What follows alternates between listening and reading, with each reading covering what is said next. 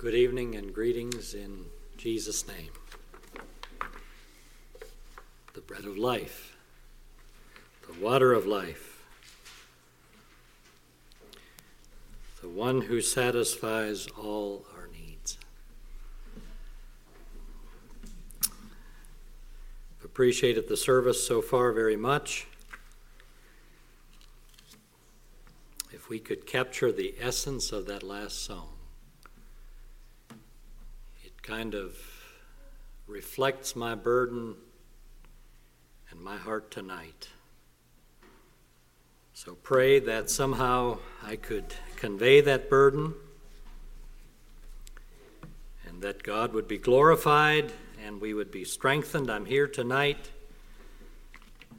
to, by God's help, I want to inspire or encourage you in a specific area of the Christian life. Again, tonight I'd like to think just a little bit about the theme. They're from Matthew chapter 16, verse 19, where Jesus told Peter, "And I will give unto thee the keys of the kingdom." And I'd like to think tonight about the fact that keys are an invitation to power and opportunity. You know how it works? If somebody gives you a key to a car or a truck, it's intended for you to be able to use that vehicle. Or if somebody gives you a key to the business where you are going to work, it's intended that you can go in and that you have power there to do things and you have opportunity there to do things. And tonight I'd like to think about a message on prayer, and I've entitled it, Persevering in Prayer. And again tonight, this is something that's very personal between you and God. Probably nobody here really knows what your prayer life is like, and I certainly don't. Many of you I've never seen before, so I don't know exactly what your prayer life is like.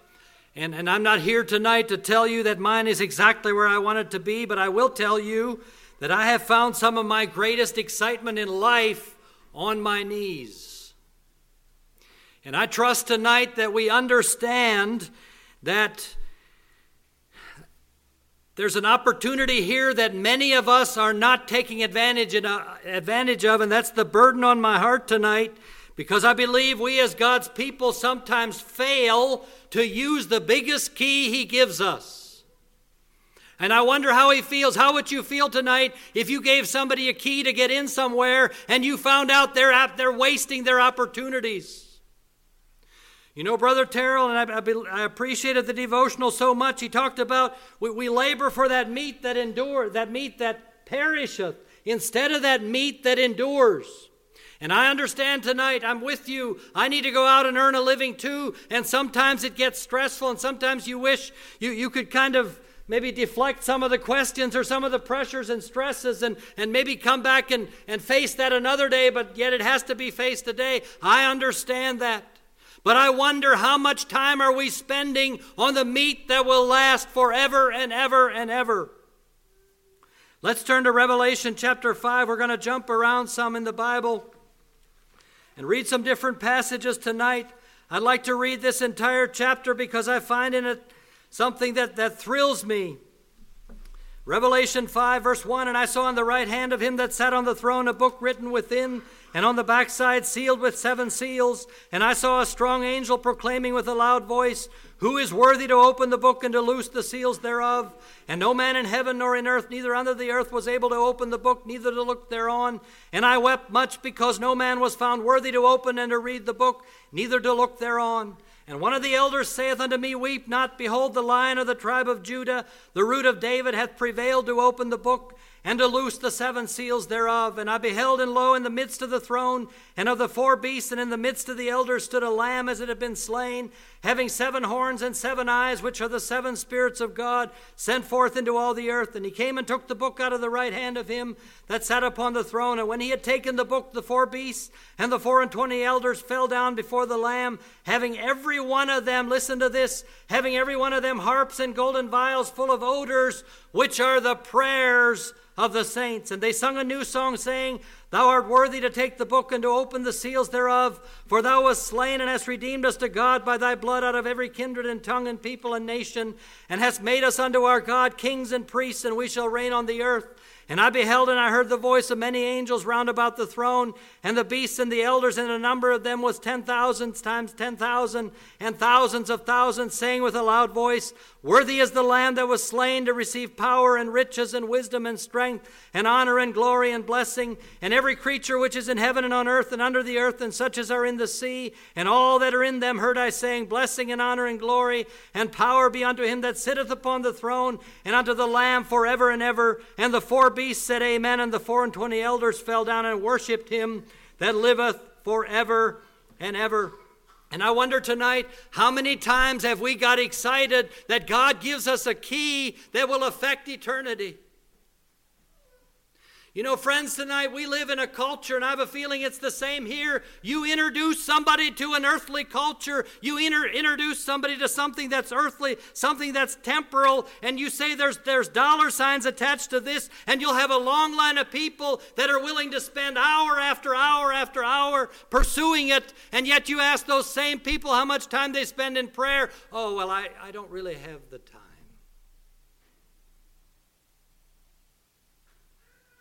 And God gives us a key that all of us, it doesn't matter how rich we are, how poor we are, where we come from, what our social status or any of that kind of thing, it doesn't matter. God gives us a key that we can use over and over and over. And I believe he wants to inspire us as to how powerful this key really is. And I believe it's a subject that cannot be overstated in the life of a Christian.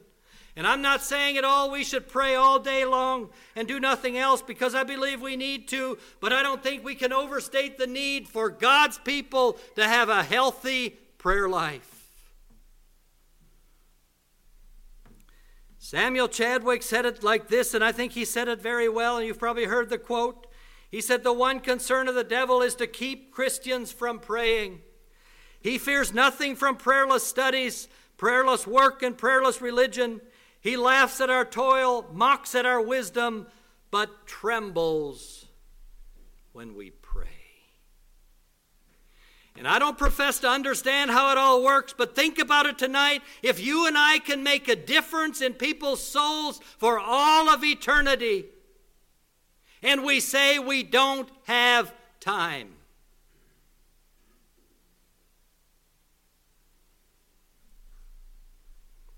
we must have an active prayer life.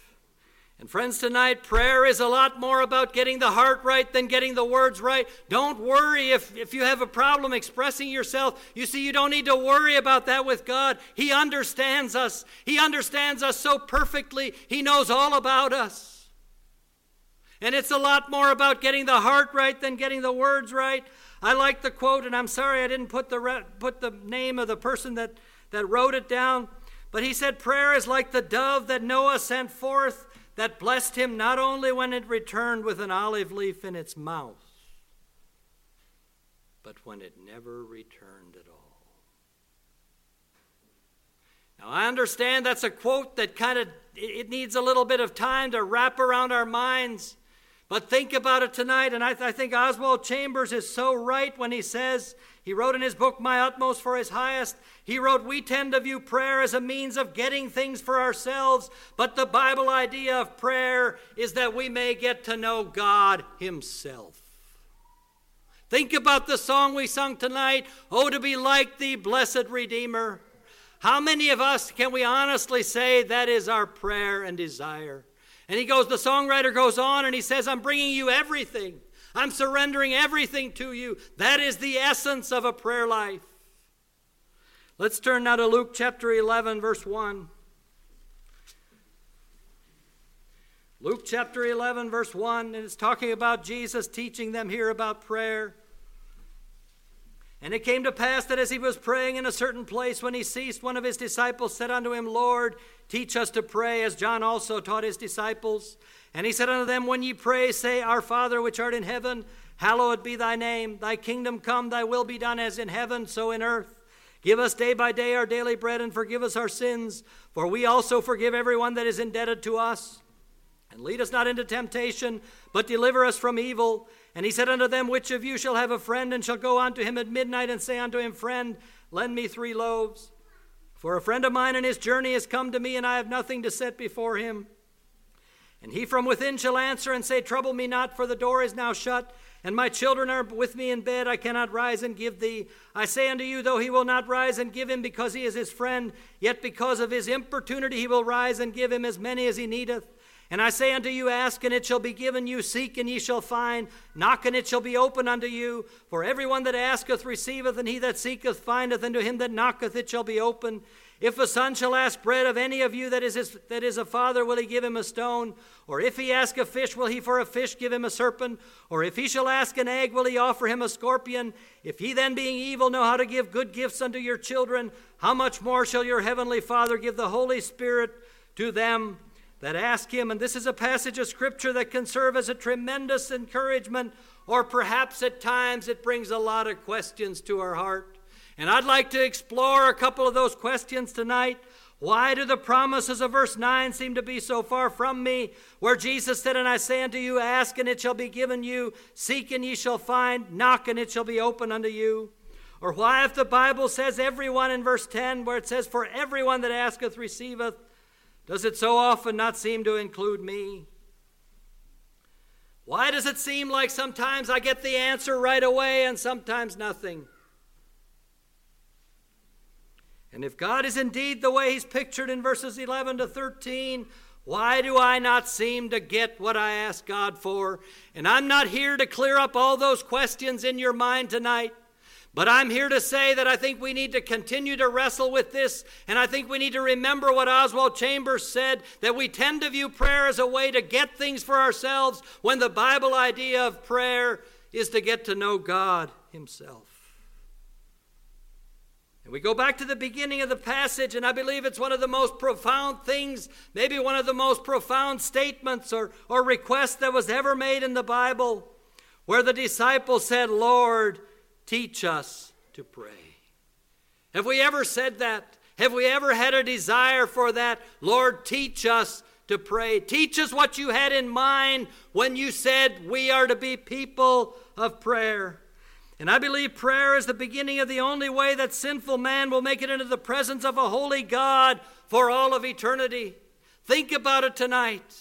Prayer is our lifeline. Prayer is our connection with God. And the Bible says in Romans that if thou shalt confess with thy mouth the Lord Jesus and believe that God has raised him from the dead, thou shalt be saved. For with the heart man believeth unto righteousness, and with the mouth confession is made unto salvation. And a little bit later on in that passage it says, For whosoever shall call on the name of the Lord shall be saved.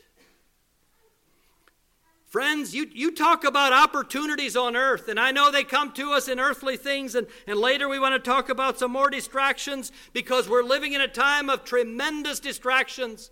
And you know what? We so easily say we don't have time for prayer, and if we stop and analyze our life and how much time we're spending on phones and how much time we're spending on things that are not eternal, how quickly do we say we don't have time?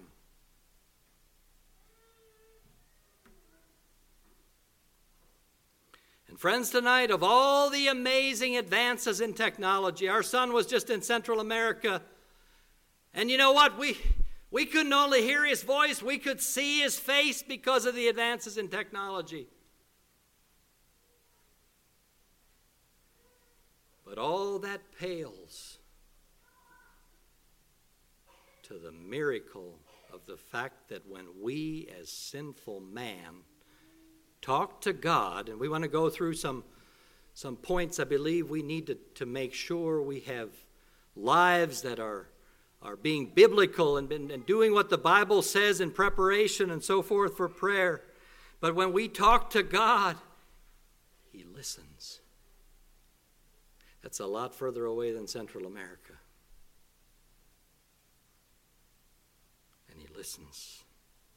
And he translates those words into blessings and into answers and into inspiration and into courage and encouragement to keep on going.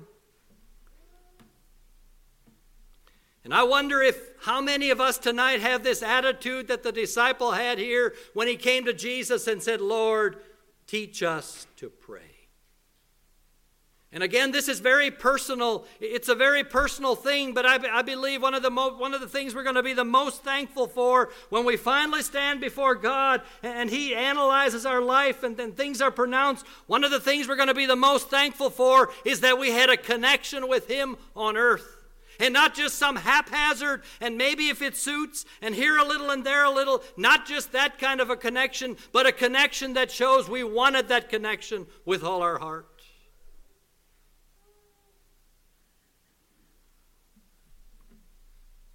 Teach us. Teach us to pray. Teaching is a wonderful thing. I don't know if any of you have ever been to our area in Ohio and to one of the Warther museums. But you know, it's incredible craftsmanship. One of the greatest carvers that ever lived. And you know where it started? It started on a bench in a pasture somewhere, I believe, and a hobo came along and picked up a little piece of wood and started messing with his knife, and all at once he had a functioning pliers in his hand that he had carved. And he showed Mooney Warther, he taught him how to do it. And you can come to Tuscarawas County and see the end result. Mooney is no longer there, but you can see the end result. And there's no question that you and I have been drastically affected by teaching. Remember some of those early days when you couldn't ride bike or you couldn't whistle or you couldn't, there's a whole bunch of things you can fill in the blanks there. But we've been drastically affected by teaching, by somebody that took the time to teach us. That's the essence of teaching, is passing on the knowledge that you have to somebody else. And I wonder if my prayer life tonight was analyzed, would the sum total that comes back, yes, he's been trying to learn from the master teacher. I wonder. Jesus was known as a teacher. I don't know how many times we read, and he began to teach. He began to impart knowledge. Friends, he still wants to do it for us today. In Mark 6:34, and Jesus, when he came out, saw much people and was moved with compassion toward them because they were as sheep not having a shepherd, and he began to teach them many things. And when Nicodemus came to Jesus by night, he said, Rabbi, we know that thou art a teacher sent from God. Come from God. There's something significant for New Testament believers in that the Holy Spirit is also referred to as a teacher. Let's turn back just a little bit to John chapter 14, verse 26, where it talks about the Holy Spirit.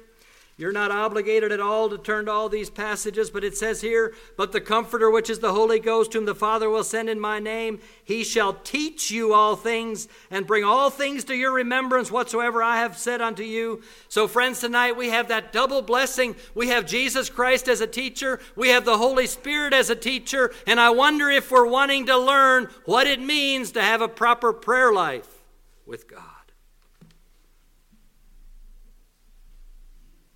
Would I reflect a learning from the master teacher? I'd like to think about 4 points tonight that I believe are vital to a effective prayer life. And friends, we want that. James says that the effectual fervent prayer of a righteous man availeth much. We don't want to talk about just prayer. We want to talk about effective prayer.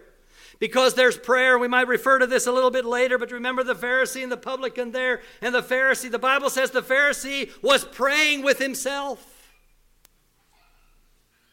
That had to be an awful feeling. I don't know if he was ever made aware of that or not, but can you imagine that feeling when you're going through the motions, but you're simply praying with yourself? We want effective prayer. And the first point I have here is prepare. Prepare. There's so many things, so many other things in life. Proper preparation is of utmost importance. There's practical examples. I know there's farmers here. I know there's people here that work with foundations. And if you don't have the idea to prepare first, you're not going to get very far. If you're going to pour a concrete pad, and well, you know what? times here to do it. I know there's sinkholes here and there's things that are going to give way. But you know what time's here to do it? The cement truck's here. Let's just go ahead and pour the pad. You know what you've done? You've just made a whole lot of work either for yourself or for somebody else. Prepare. Farmers, if they want that harvest that they know is coming in the fall, the first step in that harvest is preparation. And the Bible has a lot to say about preparation in prayer. And I think sometimes we're frustrated because we have not paid enough attention to what the Bible says to do in preparation. And the first one I have is to prepare by cleansing. The psalmist said, if I regard iniquity in my heart, the Lord will not hear me. And in Proverbs 15:8, the sacrifice of the wicked is an abomination to the Lord, but the prayer of the upright is his delight. Friends, tonight, if there's sin in my life, I need to start by getting rid of that sin. I think the psalmist is exactly right, and I think it applies to today as well when he said, if I regard iniquity in my heart, the Lord will not hear me. You know what? As we look at effective prayer, we need to come to grips with the fact that if we expect God to move and work and flow through us, we need to get rid of the roadblocks. You know, have you ever noticed how God answers prayer for children? It's a beautiful thing. And you know why it happens, I believe? Because of their innocence. Sometimes we get cynical. We get a little calloused.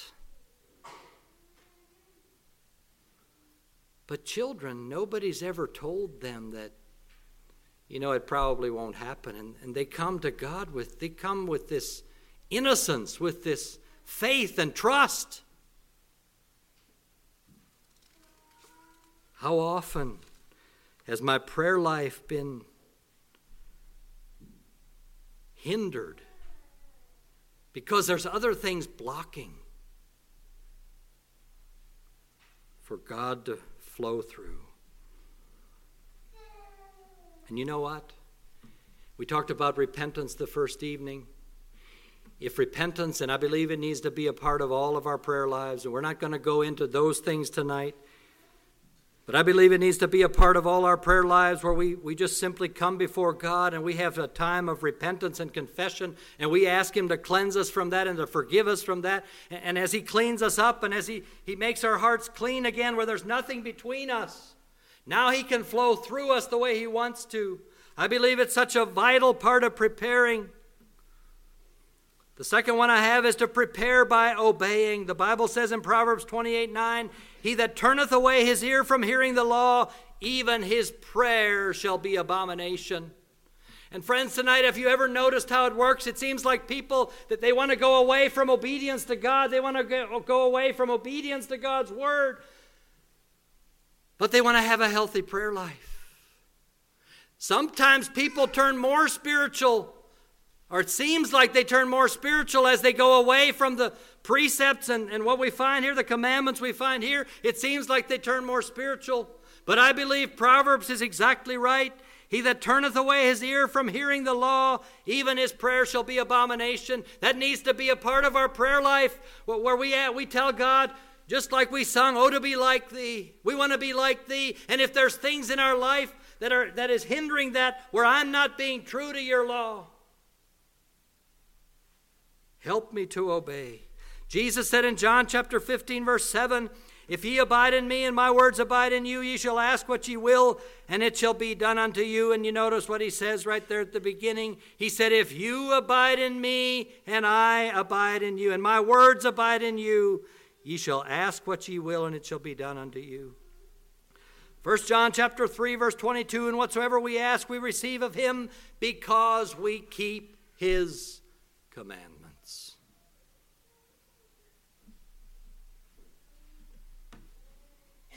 The third one I have is to prepare by caring. And I don't mean caring about myself. The Bible says, whoso stoppeth his ears at the cry of the poor, he also shall cry himself, but shall not be heard.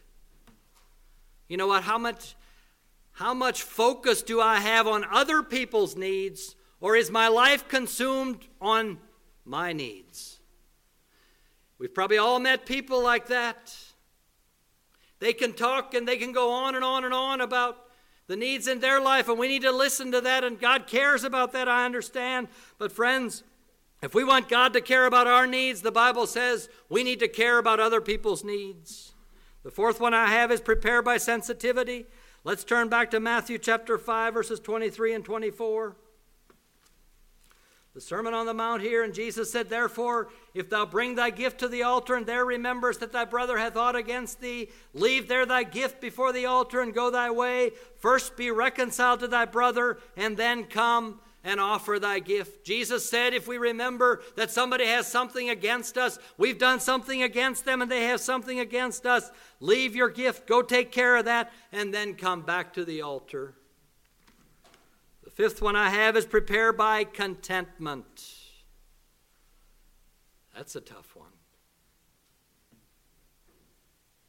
You know, sometimes when we're ready to pray and we want to pour out our hearts before God, we just feel overwhelmed to ask Him for what we want instead of thanking Him for what we have. James talks about, ye ask and receive not because ye ask amiss, that ye may consume it upon your own lusts. And I wonder tonight, am I content? And why is it? We've tried, I don't know how many different countries we've been in, but we've certainly been in countries where people are a lot poorer than we are, and I wonder why they're happier. Why is it that there's people in the world that have about 10% of what we have, but maybe their prayer life and their praise life, the time they spend praising God is more fervent than mine? Why is it? You know why it is? Because we don't understand contentment. And we think we're going to be happy if we have just a little bit more. And it's almost like a chain that the enemy of our soul has, and just a little bit more. But how often have we told God?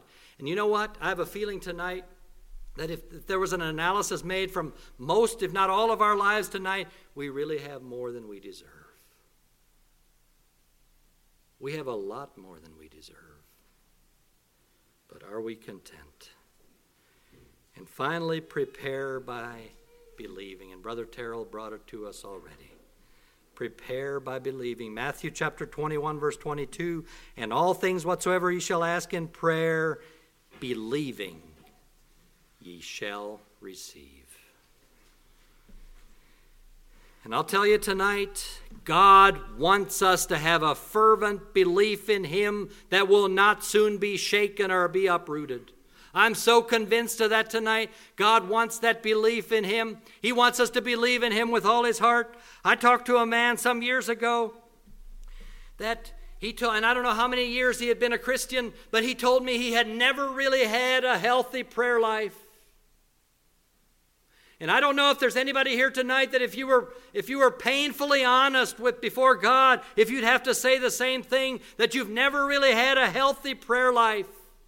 But you know what else this man went on to tell me? He said he struggles with his concept of God. Who is God? What is God like? You know what? We have a hard time pouring out our hearts before somebody that we don't really believe in. That we have some reservations. We kind of have doubts. We have a hard time pouring out our hearts before Him. And I hope that man today has found it before God, because he's had some deep, deep struggles. But you know where it's going to start? It's going to start with him developing and finding a healthy prayer life. And I hope somebody's helped him to find that. Because I think until that happens, and see, it's something that just keeps growing and growing and growing. The more we pray and the more we believe, the more we want to pray and the more we want to believe. And I wonder where we're at. And I wonder what would happen if somebody comes up to us. There's a lot of people in the world that are searching and seeking, and they're not quite sure what to believe in, and 2020 hasn't helped that. They're not sure what to believe in anymore. But what would they find if they come up to me and start asking me, what's your view of God? What has God done for you? Why are you excited to be a Christian? I wonder how I would respond. You know what? God, he's tended to kind of be viewed in one of two different ways. One, he's a sugar daddy that's just there waiting to dish out everything. You know, you barely even have to start breathing the words, and he's there just shoveling it out. Or he's presented as a God that, well, you probably have to work for 15 years before you'll even kind of break the surface or get through to him. And you know what? He's none of those. But there's times I believe he longs to give us the answers, but he wants to see perseverance in our life, and he wants to see that belief, that fervent belief that can't be shaken. And he loves when his people believe in him, and he loves blessing them. He doesn't always bless them with exactly what they ask for, except he blesses them even more. In peace, in contentment, in rest, in joy, in a zeal for life. The second one I have is pursue. And you know what? Preparation is only valuable if we then pursue. I've never known concrete crews that got the base, and you know, they're really good at it. They get that base all ready, and they put the forms there, and the truck comes. But they don't go after what they're seeking. There's a follow-through. Farmers the same way. You don't prepare that ground just for the fun of it. It's to put seeds in there so those seeds sprout, and one day you're going to reap a harvest. And God doesn't only want us to prepare, he wants us to have prepared hearts, but he wants us to pursue. Jesus said in Luke 18:1, and I think we referred to this earlier, he said, men ought always to pray and not to faint. And at least twice in Jesus' ministry he said, and when ye pray. It was an assumed thing.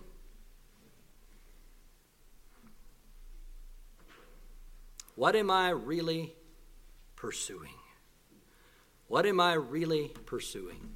And you know what? The Bible tells us in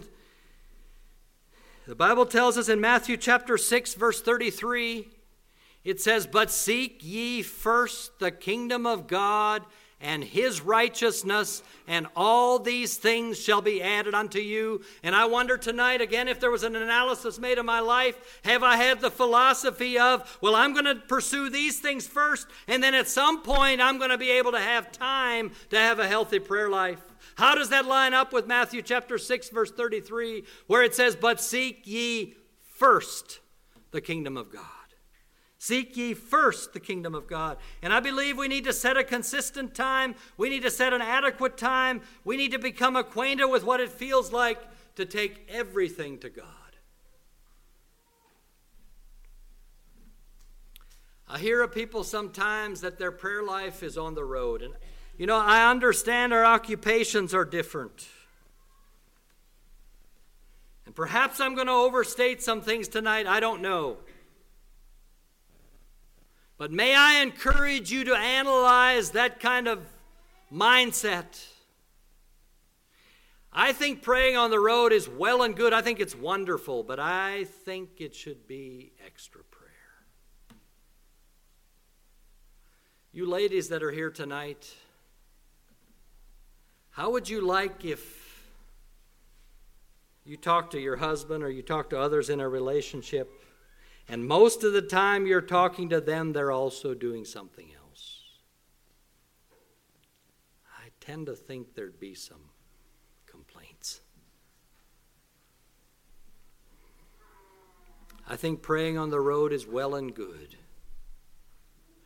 But I think God deserves a time of our day where that's all we're doing.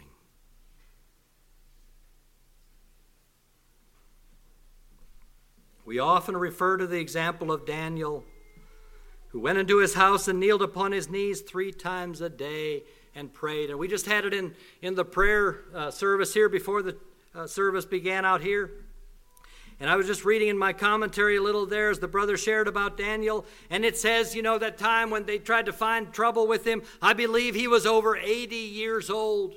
And now he's threatened with this thing of, you know what, if you make a petition of any god or man besides the king there, you're going to be thrown into a den of lions. And you know what the Bible says? It says he went into his bedroom, he closed his door, as he did aforetime. And I'm not getting the words exactly right, but it says he kneeled on his knees before God as he did aforetime. He had a custom, he had a practice, he had some things settled in life, and it helped him get through life. It helped him be faithful to God. And you know what? When he was dropped into that den of lions, you cannot tell me that prayer life, that healthy prayer life that he had, didn't make a major difference in how it felt to be dropped into that den of lions. What's going to happen to you and I if we face that den of lions? Have we made preparation to face it in peace?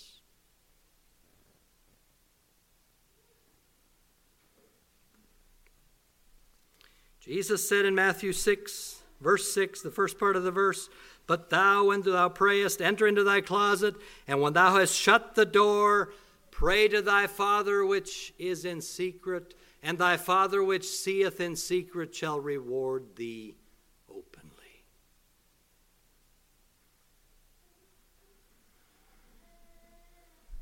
You know, we've all been familiar, we've been made aware of conflict and strife and unrest. I wonder what would happen to those things if God's people prayed more. What would happen if the philosophies that come from me, and you know, it's so easy to enter into something and just share from my opinion. This is how I feel and this is what I think. What would happen if those things came more from spending fervent and adequate time in prayer before God, so that those philosophies are shaped from a connection with God? I wonder. And you know what? You know where that starts? With those we know aren't spending enough time in prayer, right? No, it starts right here. If I would like to see a difference in how we relate, and you know, I go to meetings and sometimes it feels like too many meetings. And sometimes I've spoken in ways that later I regretted and had to apologize. But if I want to have a vision, if I have a desire to see those things come from people that are connected with God, it starts right here. To make sure that the things that I'm espousing in life come from adequate connection with God. There was a day some time ago, and I don't know how long ago this is. My schedule was all messed up. I don't know exactly what all the different factors were. I think I'd gotten home from somewhere and I needed to get to work, and I don't know if I took any time for prayer, but if I did, it wasn't adequate. And that day stands out to me so clearly. Friends, I simply had no power. It just seemed like everything went wrong. And you know what we can do? We can say, well, Lord, why? But you know what it is? That's actually the mercy of God. It's the mercy of God. What would happen if I could go through life and I could just enter into the day, and maybe there's some people here that do, with barely a thought about praying, and everything would just go smoothly and everything would just turn out right. You know what would happen to me? My philosophy of prayer would probably drastically change. And you've probably heard the statement, what would happen if the Holy Spirit left my life? But you know what? I think there's another statement tonight that's so true. There's another question that I think we should consider. What would happen if a fervent prayer life left my life? Would people say, well, I wonder what happened to him? Or would it be life like normal?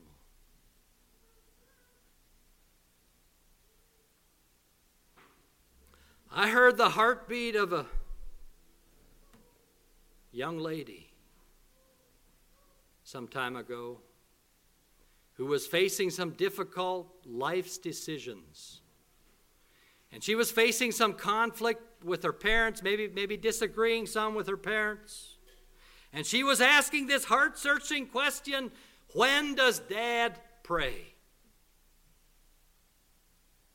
When does Dad pray? I don't know when he prays.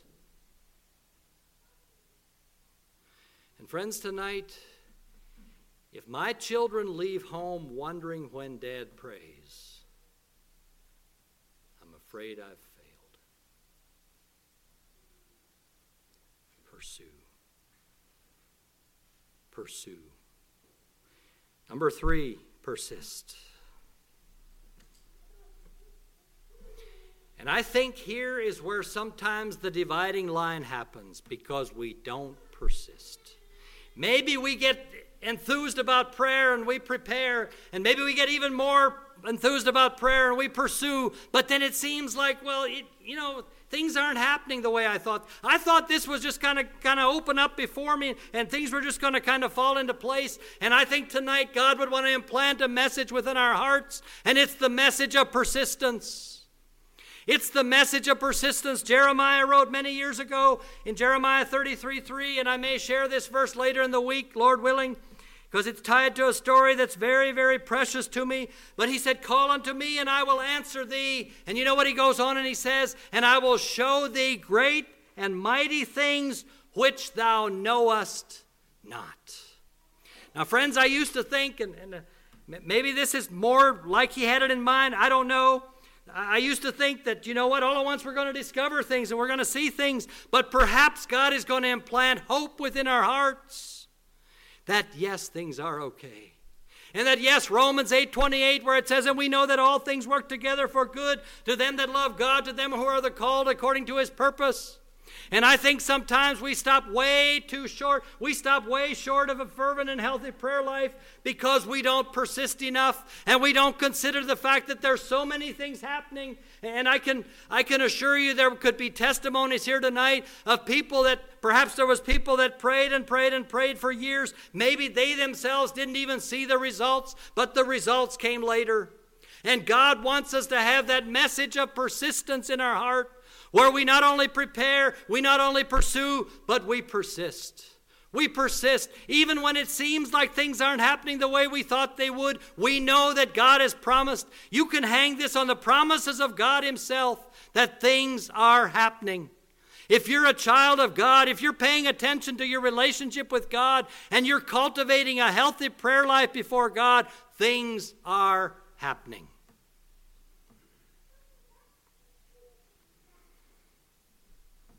James 1 says we're to count it all joy when you fall into diverse temptations or trials, knowing this, that the trying of your faith worketh patience. You know what? There's times we need a healthy dose of patience in our prayer life.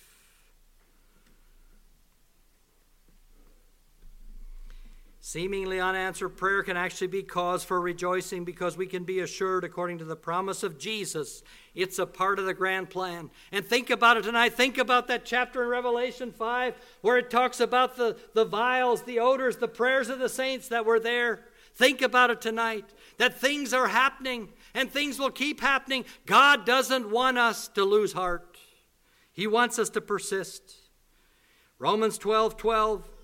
Rejoicing in hope, patient in tribulation, continuing instant in prayer. And I don't know if you've ever read the statistics of nominal Christianity, but look it up sometime.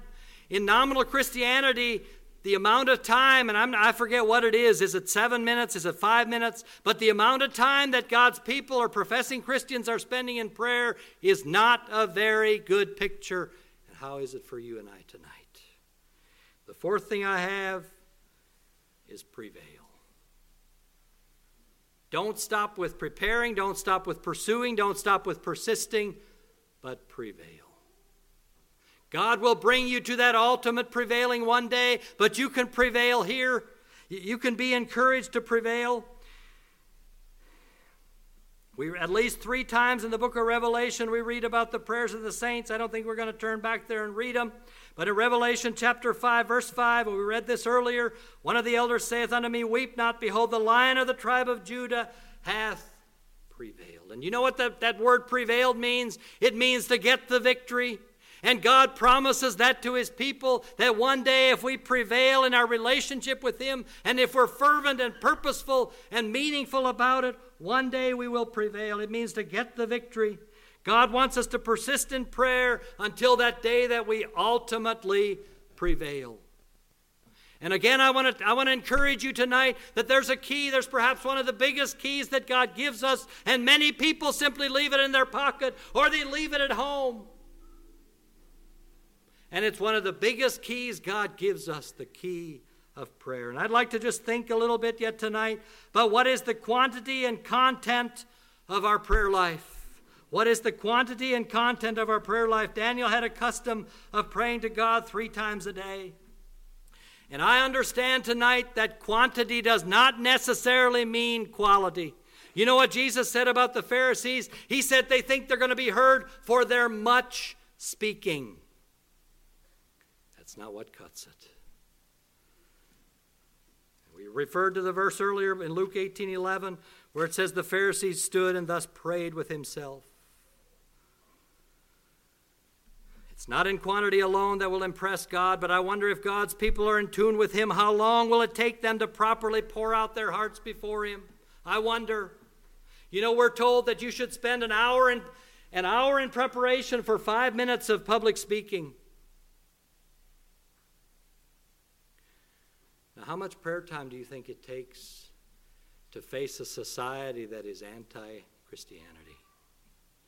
Many people are anti. They're against what we want.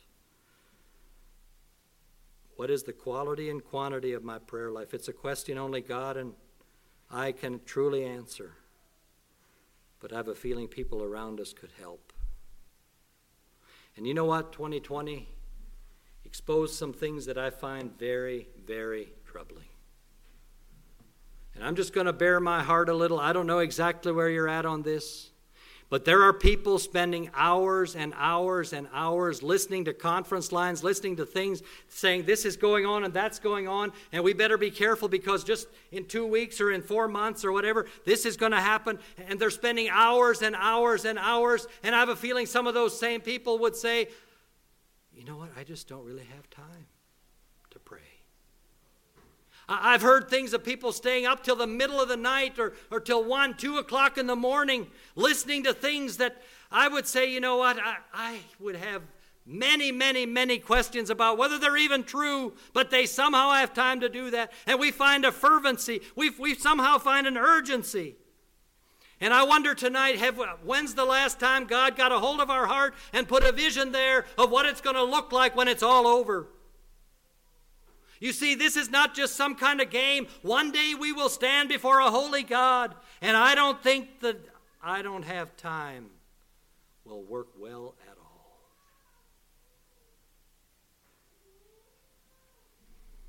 I got some excellent business advice years ago when we started the print shop, and it was very, very simple advice. I was told, numbers don't lie. Numbers don't lie. Review the numbers. You can see where things are going. You can see the direction of things. And some time ago, I got to thinking, what if we created a spreadsheet of our prayer life? And you know how spreadsheets work. They're really fascinating. And we'd have to put the zeros in where they belong. But what if we typed in the minutes each day? And I'm not suggesting you necessarily do this. But what if we typed the minutes in each day? And after 365 days, all it takes is a click of a button and you have an average right there. And I wonder what it would look like. And you know what else I wonder? I wonder if we'd put a screen time column in there. And that's easy to do too. Most phones, I think it comes built in. Just check and type that number in. And friends, if our screen time total is double what our prayer time total is, I think we have a problem.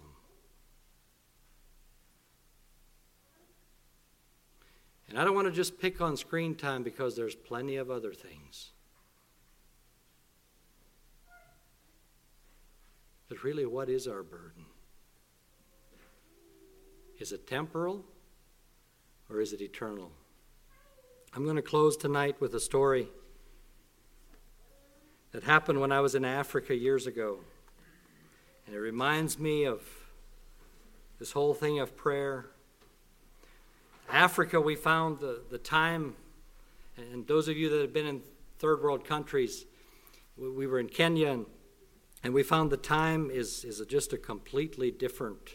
They operate, you show up a half hour late, no big deal. It's very, very different from North American culture. Okay, I showed up 1 minute late last night and I felt terrible.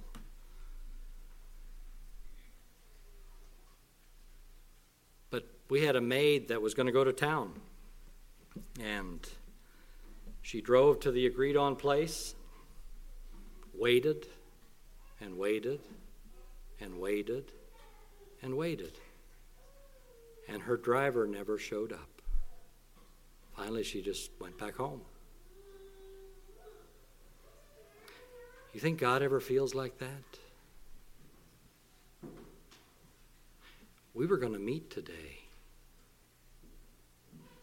but he never showed up. Shall we bow our heads for prayer? Our Father in heaven, tonight, we thank you for your faithfulness. We thank you for the clarity of your word that still instructs us how to get the victory, how to find ourselves fervent and strong before you. We thank you for your word that is crystal clear. It comes from spending time with our master teacher. Lord, help us to have a new and a fresh vision and burden, that you want us to be people of prayer. And even as things fall apart around us, and even as more questions arise and confusions arise and societies grapple to know what the answers are, that you want your people to be rooted and grounded in you and spend more time with you in order to have their worldviews and their philosophies and all those things shaped before you. Lord, help us to be people that are known to be people of prayer. Thank you for the disciples' question, or the disciples' request, when they said, Lord, teach us to pray. And Lord, we just simply commit each one here tonight to you. We know that you see our hearts. You not only see our bodies, you see our hearts. You see everything about us. You see our desires. Lord, you see where we failed you and we come short. And we pray, Lord, that you would help us to have a new, fresh, vibrant commitment to being more faithful in this area of the Christian life and prayer. Thank you for your faithfulness. We commit the rest of the evening to you for your glory, we pray in Jesus' name.